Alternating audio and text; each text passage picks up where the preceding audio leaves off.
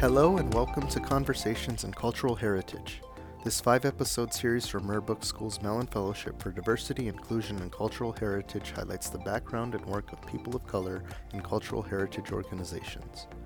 We'll talk about different career paths and roles in cultural heritage institutions, sharing a wide range of experiences from people in the field.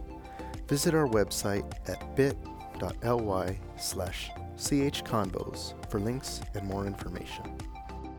Hello, everybody. I am here with Rhiannon Sorrell, Assistant Professor at the School of Arts, Humanities, and English, and the Instruction and Digital Services Librarian at the Net College in Sale, Arizona, on the Navajo Nation. Born to Red House and Tangle people clans, Rhiannon has a disciplinary background in information literacy instruction, creative nonfiction, digital humanities, and special collections, and archival services to Indigenous populations. She is a member of the 2018 cohort of ALA's Emerging Leaders and has served on the executive board of the American Indian Library Association. Earlier this year, she was one of Library Journal's movers and shakers in the area of educators. She is a research fellow with the National Endowment for the Humanities, Arts, and Humanities Research Council funded project Indigenous Knowledges, a digital residency exchange and best practices pilot. Rhiannon is perhaps best known for her work as a partner and DINA coordinator for the NEH-funded project, Tribe Sourcing Southwest Film, Digital Repatriation. And I'm here with Jaime Valenzuela, pronouns are he, him, archivist and scholarly communications lead at the Crackiola Law Library, James E. Rogers College of Law. Jaime joined the Crackiola Law Library in February 2016. He holds an MA in Math and Library and Information Science and the BA in Creative Writing from the University of Arizona. In pursuing his graduate degree, Jaime held a graduate assistantship at the University of Arizona's Laboratory of Tree Ring Research, where he helped build a functioning library. He's also worked and volunteered in various library settings, which include the University of Arizona's Egyptian Expedition, Freeport McMoran Incorporated, the Arizona State Prison Complex in Tucson, and the University of Arizona Poetry Center. Jaime is a Knowledge River Scholar, Cohort 12, and is committed to serving the underprivileged populations of all BIPOC communities. Jaime hopes to create a greater awareness of the College of Law's special collections and archives through exhibition and as a liaison with all other College of Law departments and the greater University of Arizona community. Jaime's most recent scholarship is forthcoming in a book chapter titled Demonstrating Inclusion and Allyship, Amplifying an Indigenous Voice Through Physical and Digital Exhibition. Thank you for that introduction, Rhiannon. So I think like most of our audience, we don't know one another that well. So I was hopeful that you'd be able to expand upon the NEH-funded project Tribe Sourcing Southwest Film and Digital Repatriation. And related to that, tell me what excites you about your work and what impact do you hope it has? Are the two related? Are they separate? Right off the bat, working within my I think what's most excites me is working within and serving my home community. Ever since I came back, I've been able to watch my institution and grow from a coming out of being a community college into being a 4-year degree granting institution. And little by little, we're starting to offer graduate degree programs as well. And that's been a big deal considering that tribal colleges, the Net College specifically, was one of the first tribally controlled and chartered colleges in the United States. And they all had their start as community colleges. So it feels great to be part of that legacy of being able to grow in that way and being part of that growth as well.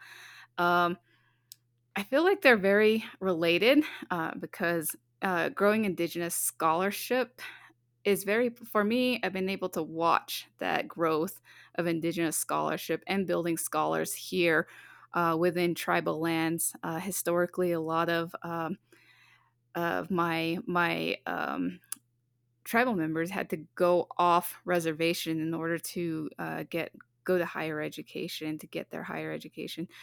And so being able to see that happen right within our own homelands and to see scholarship and knowledge, specifically place based knowledge, uh, being developed here has been just absolutely amazing. And being able to see how Indigenous based curriculum helps build that, how we separate ourselves from a lot of institutions because we are built on the foundations of the educational philosophy, and being able to watch that scholarship grow from within tribal lands and being able to stay here and grow it from here has just absolutely been absolutely amazing.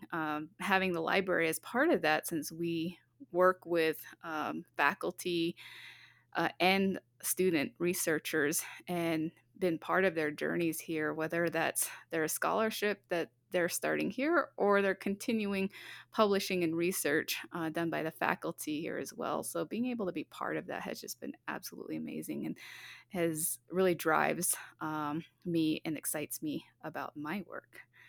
So in turn, Jaime, I want to ask you too, like what excites you about your work and do you think it has an impact? Yes, so thanks, Rhiannon. I think it's nice to hear you mentioned, the indigenous scholarship that's being produced on the reservation. So I think one of the things that excites me here at the law library is my ability as an archivist to control the exhibit space that is afforded to me. And one of the great things about here is our indigenous population. So we have the Indigenous Peoples Law and Policy Program here at the or at the James E. Rogers College of Law, which just recently celebrated its 20-year anniversary. And in support of that anniversary, I had the opportunity to work with one of the IPLP students named Joseph K. Austin, who published some scholarship in a local magazine here for the Arizona Bar Association. And the work was titled The Words of the Talking God, Building and Sustaining Native Nations Through the Common Law. So I think with one of the things with the exhibit space is that often I'll create text panels where I do my best to share information that I either obtain from a book or a specific event in history that highlights our collection material. So with Joseph's piece, I found it extremely rewarding to realize that not only could I share his scholarship, but it was probably best to just allow the text Joseph to speak for himself. So rather than me try to recreate any or rephrase anything that he wrote, I would just use excerpts from his article and just put that on a display with uh, the material I selected, including highlighting his scholarship. Like I was able to purchase some books that he cited in his resource, and I really just let Joseph control the exhibit space through co-curation. So, like I shared the excerpts that I chose with him that I wanted to highlight. I got his permission to share those excerpts. Like he approved everything. So before I fully launched and opened the exhibit space, everything was kind of run through Joseph. So it was definitely co-collaboration. So that was exciting. And then just in archives and special collections, it's that consistent need to learn and adapt. So like there's always something new, with our digital spaces. How do you combine that with our manuscripts and physical collections, physical objects? So there's always something new to learn. And then just in general, it's the ability and desire to help others, which is kind of what led me into the profession to begin with. So that helping and assisting others, that's also true for exhibits, and that I try to instill some type of takeaway that, anything that I'm presenting on exhibit hopefully is informative, and to do that in a concise as way as possible to highlight the material that's on exhibit. Um, and then just with some of the scholarly communications work. So although I have the archivist and special collections side, there's also the scholarly communication. So I assist our faculty in disseminating the scholarship they produce here at the law school, as well as helping them with their personal branding through scholarly identity. So I help monitor their scholarly profiles through like Google Scholar or Hein Online. I've helped several of our faculty members, the majority, obtain their ORCID ID. So with the ORCID ID, that's just think of that as the social security number for your scholarship, and it helps bring everything together. It helps resolve name ambiguity and things like that. So, here at the law library, and the work's exciting just because there's always the ability for me to dip in from one area to another, provide services under the law library umbrella, and then also be able to I guess, share the work of others, and that just doesn't include the faculty, but like students such as Joseph Austin. And that is something that some of the law library fellows, so the Law Library Fellowship Program here at the Crackula Law Library has an interest in obtaining students who are interested in law librarianship, and it affords them the opportunity to pursue their graduate degree here at the University of Arizona iSchool. And most recently, I worked with one of the fellows here named Francesco Fasano, and he also worked with some of our IPLP students on exhibit work. So they co-collaborated on exhibits as well. So we're trying to get this steam rolling, or the ball rolling, on us consistently working with our IPLP students and providing those our exhibit spaces here in the law library kind of as a pedestal, a platform for them to share their scholarship that's being produced. And it's just another avenue for us to share those indigenous voices that might not be afforded in other places. So, um, thinking of that, Rhiannon, can you speak to how you got to the position you are today and what just basically led you there? Yeah, like everybody else, I did not like not everybody else, but like a lot of people, did not go in thinking I was going to be a librarian. After I finished my undergraduate work, I started a program at the University of Rhode Island, specifically focusing in English. It was a literature program, very heavy in critical theory, but they had a creative writing component that I went into. I myself do a lot of creative nonfiction, but as I was applying, I noticed that they had a dual MA MLIS program that was available, and so I just went into both. Like I was very interested. On one hand, I knew there was a lot of pressure going in. With just an English degree. So I was like, okay, maybe I can, also work in an MLIS and see where that takes me. I think I even thought of it as kind of like a fallback. But I found how connected the two were. As I was working through the program, I also worked as a TA with the English department. So I was teaching courses, and I worked a lot with the library in terms of scheduling my information literacy sessions. But at the same time, I was also on the other side of that where I was taking courses and learning how to teach information literacy in the library. So I was kind of felt like I was really teaching with the librarians, and I thought this is something I was really interested in, just because it had a lot of overlap with what I was doing anyway with the English department. But I think what really kind of helped me change that trajectory into the library space was during my final semester um, at the University of Rhode Island, where we had to do our practicum, and I couldn't really find like there were a lot of options there, but one particularly came up as I was getting ready to graduate, and it was a online, completely online, virtual practicum with the University of Arizona and with Dr. Jennifer Jenkins. She works with the English department and the Southwest Studies Department of Southwest Studies Research Center. And at the time, she was working with the American Indian Film Gallery, which was a huge collection of digitized early 20th century film um, that was collected by Fred McDonald. And at that point, it was on the University of Arizona's website. It was still using Flash at the time, but my work was very much part integrating information literacy. I made a lot of lesson plans to incorporating those films with film courses and in English courses. And I explored grant writing because the resource was there, but we wanted to do more with it. We had ideas about doing more with it. So I did kind of get my first try at grant writing and first crack at it during that practicum. And it was literally right after graduation that I made my way back home And that's when I that a lot within that first year, I had my position here at the Diné College at Kiani Library, and at the same time, we went for it, in terms of writing that grant for tribe sourcing, and ever since then, I feel like that's just been kinda defined, where my career has gone, starting with that, uh, degree program, the dual degree program at the University of Rhode Island. I still incorporate a lot of my nonfiction elements. I still am a creative nonfiction person at heart. I do a lot of work and scholarship around the concept of authority because that comes up a lot in information literacy as well.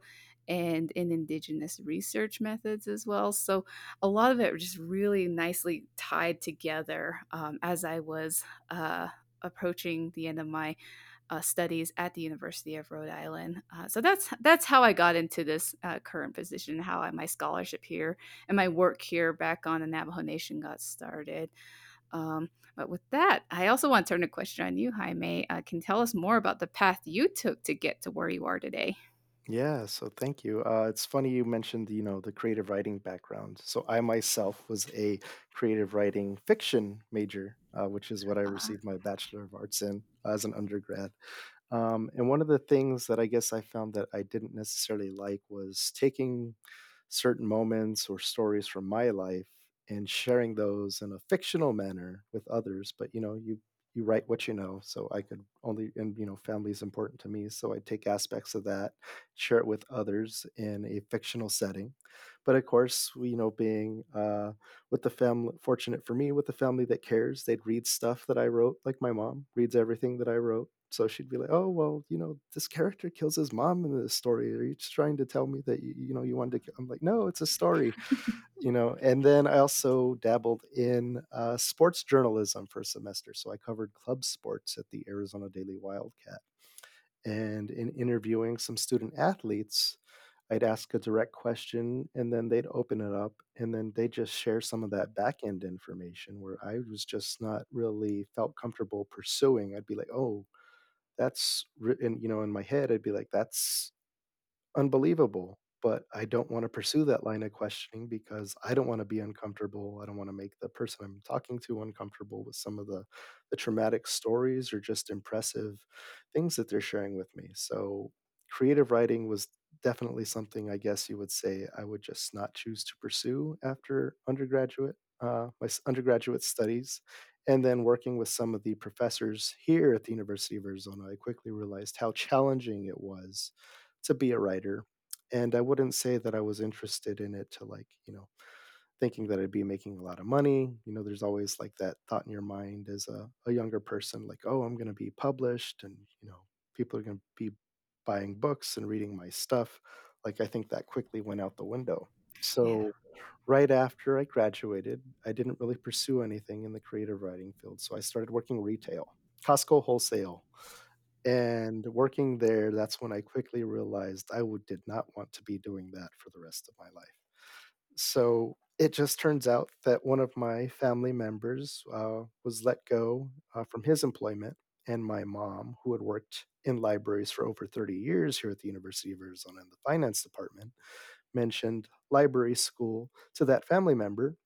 And when I heard that, I was like, oh, maybe that's something I should pursue. So I contacted the iSchool director at the time, and he sent me over to the Knowledge River program. I applied, was accepted in, and that's how I got into the library program here at the University of Arizona. I had little to no experience in libraries whatsoever, aside from just using them as a study space, checking out books to write papers. I never really took advantage of the research services that librarians provided. I'd sit in those lectures for the Boolean searching techniques, but aside from that, none. And at the University of Arizona, there's very much an emphasis, or at least at the time I was in grad school, was either you pursue public libraries or it's archives and special collections. So having worked retail, I was kind of like, no, I don't know if I can be work with the public like that on a consistent basis. So I was definitely more, I chose archives and special collections as an area of emphasis. And with not having any library experience, I volunteered at the U of A's Poetry Center, working with their special collections and archives material. I took a graduate assistantship at a special collection, so the University of Arizona Egyptian Expedition.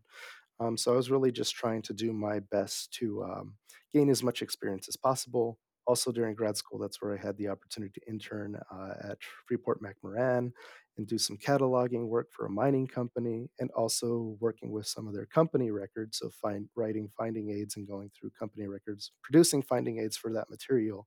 That way, that material was findable for employees of the company.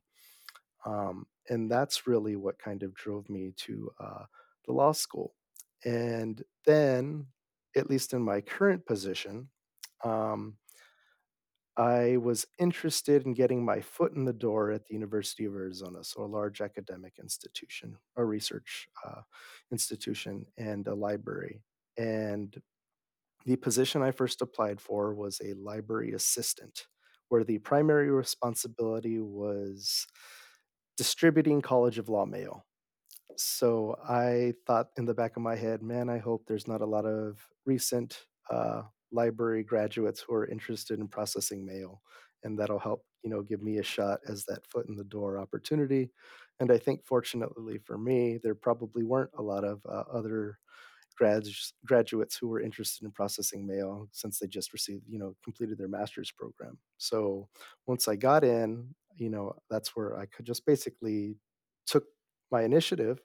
I made connections in delivering mail. If I was delivering mail to faculty members, maybe I just pop in and introduce myself, like, "Hey, Professor such and such, something came in for the mail for you. My name's Jaime Valenzuela. I'm a new hire. Just wanted to let you know, hello, welcome. Happy to do anything I can to assist." At least at that time, it would have just been mail related, not like any research requests. But I was also just like, if I can't help you, I'll put you in touch with the librarian who can. And it just so happens that 2 or 3 months after I started, the person responsible for special collections and archives here at the Crackiola Law Library left. So I went to my supervisor and said, "Hey, this is what I went to school for. I'm happy to assist in this area. I can help as needed, process material, cover it on my free time. Once I get the mail done, I'm willing to jump into this work area and help and assist." I let that be known to my supervisor. I let the law library director know, and by the end of the year, 2017, I was promoted to library specialist, special collections. And I became responsible for the archives and special collections here at the law library. And I've just kind of since run it from there. So that's how I find myself in the position I am today. And as other librarians have retired, I've assumed other responsibilities, such as the scholarly communication stuff and working with our faculty. So it's kind of come full circle. Whereas once I was just delivering mail, now I'm dispersing scholarship on behalf of our faculty. So an interesting time in libraries to where I am now. So I That's guess from great. yeah. So with that, just finding where we are today and the different materials and objects, manuscripts, and people we work with, and something I myself have not given a lot of thought to until becoming a part of this fellowship, because cultural heritage just, I guess, wasn't necessarily in my vocabulary like cultural competence was, culture was, but defining it as cultural heritage just isn't something I gave a lot of thought to prior to this fellowship and working with some of the other fellows in our cohort. So I would ask, what does cultural heritage mean to you and to your work? Yeah, I'm glad we have that area we're covering here. It's like you said, cultural competency. Recently, I've worked in cultural humility, but cultural heritage, that one just completely flew over my head for a bit. Um, but as we're I know that this fellowship is by Rare Books School. It's interesting because I think a lot about, especially with my own cultural heritage, and I think of like indigenous cultural heritage. I think back to the fact that a lot of us do not have our native languages, our indigenous languages. They weren't always in the textual form. So it wasn't until the Franciscan missionaries started trying to transcribe Navajo, that we ever had any kind of written form. Otherwise, it was just completely spoken. So I have a lot of focus when I think about some of the materials we have, about the non-textual forms of knowledge, particularly coming out of the Diné epistemologies and ontologies and all of that stuff. And it's not always been something that has been written down. A lot of it has been passed down through a lot of the recordings that we have.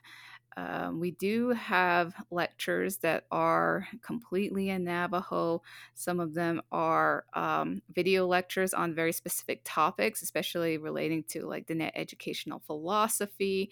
And it also encompasses things that people may not even really think of as I guess you could say, the things that wouldn't necessarily find in an archive or a library. So, for example, the library works closely with the Navajo Cultural Arts Program, which is focusing in on the practices of weaving, Navajo weaving, silversmithing, and basket making, moccasin making, anything relating to that.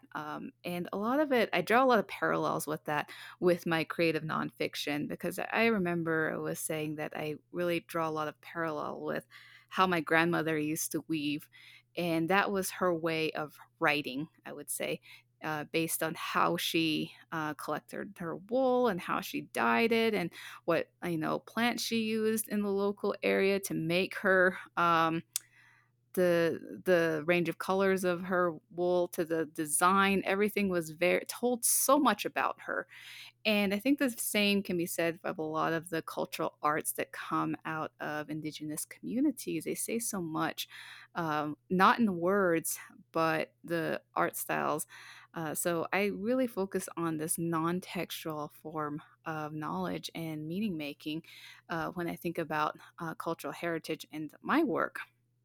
But it's just not something that I can think of as just sitting in a repository or just sitting in um, the space that we have here. I also think about like how does it tie into the community, and I think this kind of emphasizes the stuff we talked about building bridges, tying it within the community. It doesn't just sit within an institution untouched. In the Navajo way, we are taught that certain things are handled. One of the good things that really came out of that NEH grant with the Arts Research Humanities Council was having a lot of conversations about what it means to serve Indigenous populations in a responsible way with their materials. And one of our visits was to the Museum of Northern Arizona, and they have such a great set up with their Easton collection.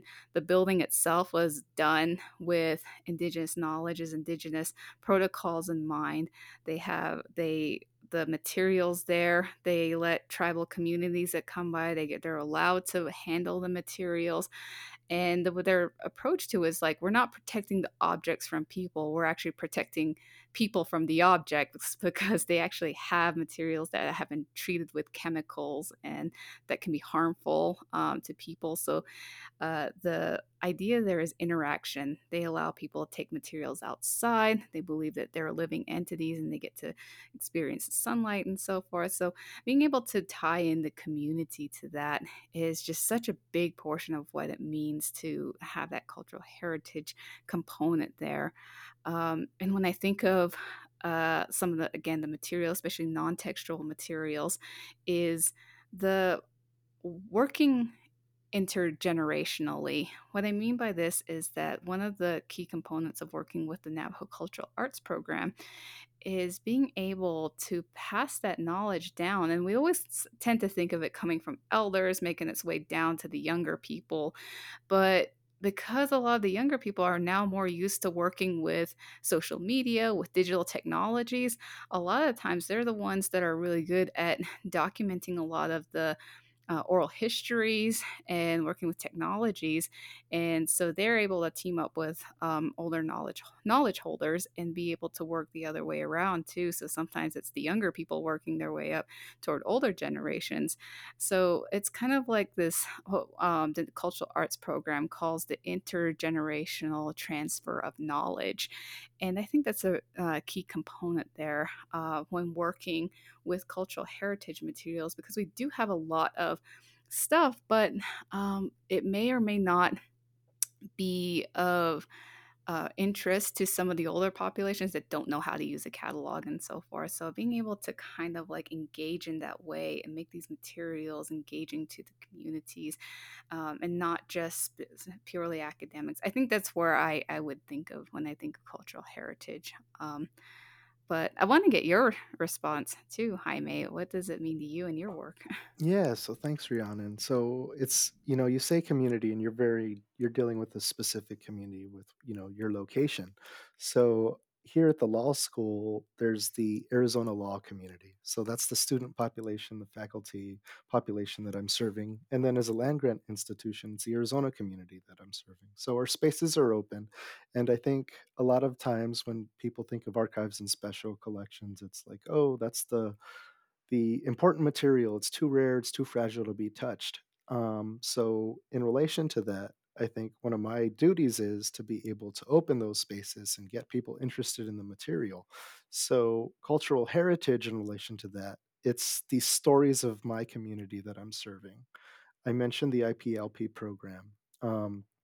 And just given the I think the what we're trying to produce for our law students and make them well-rounded educated lawyers is that we need to share those stories. So cultural heritage to me is the stories that shape us and the ability to share those stories with others. So I do that with my exhibit space, as I've touched on already. And it's really just trying to let others know that there are other viewpoints and ways of thinking. In particular, like one of the such ways is, how we think about law. So, Joseph Austin's piece really talked about indigenous knowledge and the idea that it's shared through culture. Like we don't need but like constitutional law telling anybody that that's the only way to go about sustaining a nation. It's within the cultures and or the stories that are shared from one another. So I think it's again just my duty to share those stories with others and highlight some of the materials and tie it into other stories and maybe get those back end stories, like what's hidden behind the object, like who's actually making the books that are being produced.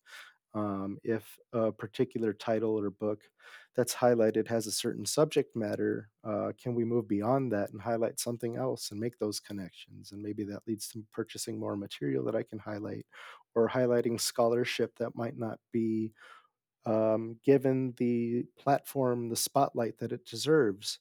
Um, and sharing those stories, being able to like share my story here and how I got into library school, learning about your path to library school, and why you stay where you are. Like recently, I shared with you my my desire to perhaps seek another position on the East Coast and the ability to like lead others and work with them and provide professional development opportunities for those. And in turn, you shared your excitement and why you chose to stay in a position that you're in when you also found yourself seeking another opportunity elsewhere and ultimately decided to stay where you are to serve your community.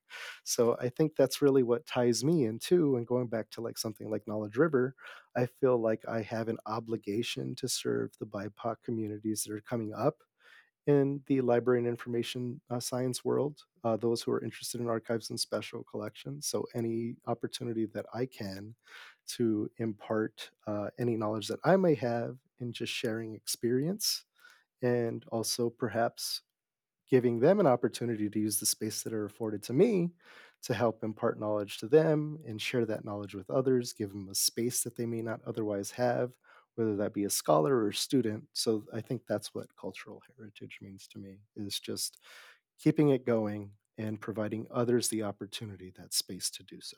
That's so great. I love that. Um, so I wonder if that ties in with what we need to. Well, we need to wrap up soon. I wonder if that ties into our final question for each other. Like, what impact do you hope your work will have? Yeah. So I hope I can just impart some knowledge that other people may not be aware of prior to like coming across my exhibit space, or sharing a story that others just might not be aware of before they review any of the exhibits that I might have put together. And then in the work that I'm doing, and maybe some of the future collections or materials that I purchase, exposing them to materials that they may not otherwise find elsewhere, and some of like the education that they're afforded. So I think that's how I can have an impact on others. Um, how about yourself, Rihanna? I always go back to a couple things. One of them is I always emphasize perpetuation over preservation. I know there's a lot of like focus in on, especially with indigenous materials, to preserve. But I always go back to what one of our our local Hatashi, the medicine man, keeps saying is, books you can leave on the shelf and you can just leave them there indefinitely. But when it comes to things that are relating to our cultural heritage, to our knowledge, to the Navajo ways of thinking, it's not something you can just leave on the shelf and come back to later. You have to think of it like a fire. You got to tend to it. You got to actively be part of it. So that's what I think about like perpetuation versus preservation. Like perpetuation means actively using it, not just leaving it there for preservation. Another part too is very similar to what you were saying. I really want to help the community of upcoming Indigenous librarians, BIPOC communities. We really need more people in these spaces. I definitely want to lead this library with more Native librarians than I came in with. So Sure. I would love to be part of that. So that's what I'm hoping the impact my work will have coming out of this career. So yeah. Well, we are wrapping up now. Jaime, thank you so much for having this conversation with me. It was my pleasure, Rihanna. Thank you so much. Thanks to the Rare Book School Mellon Fellowship for funding this project. Remember to visit us at bit.ly/chconvos.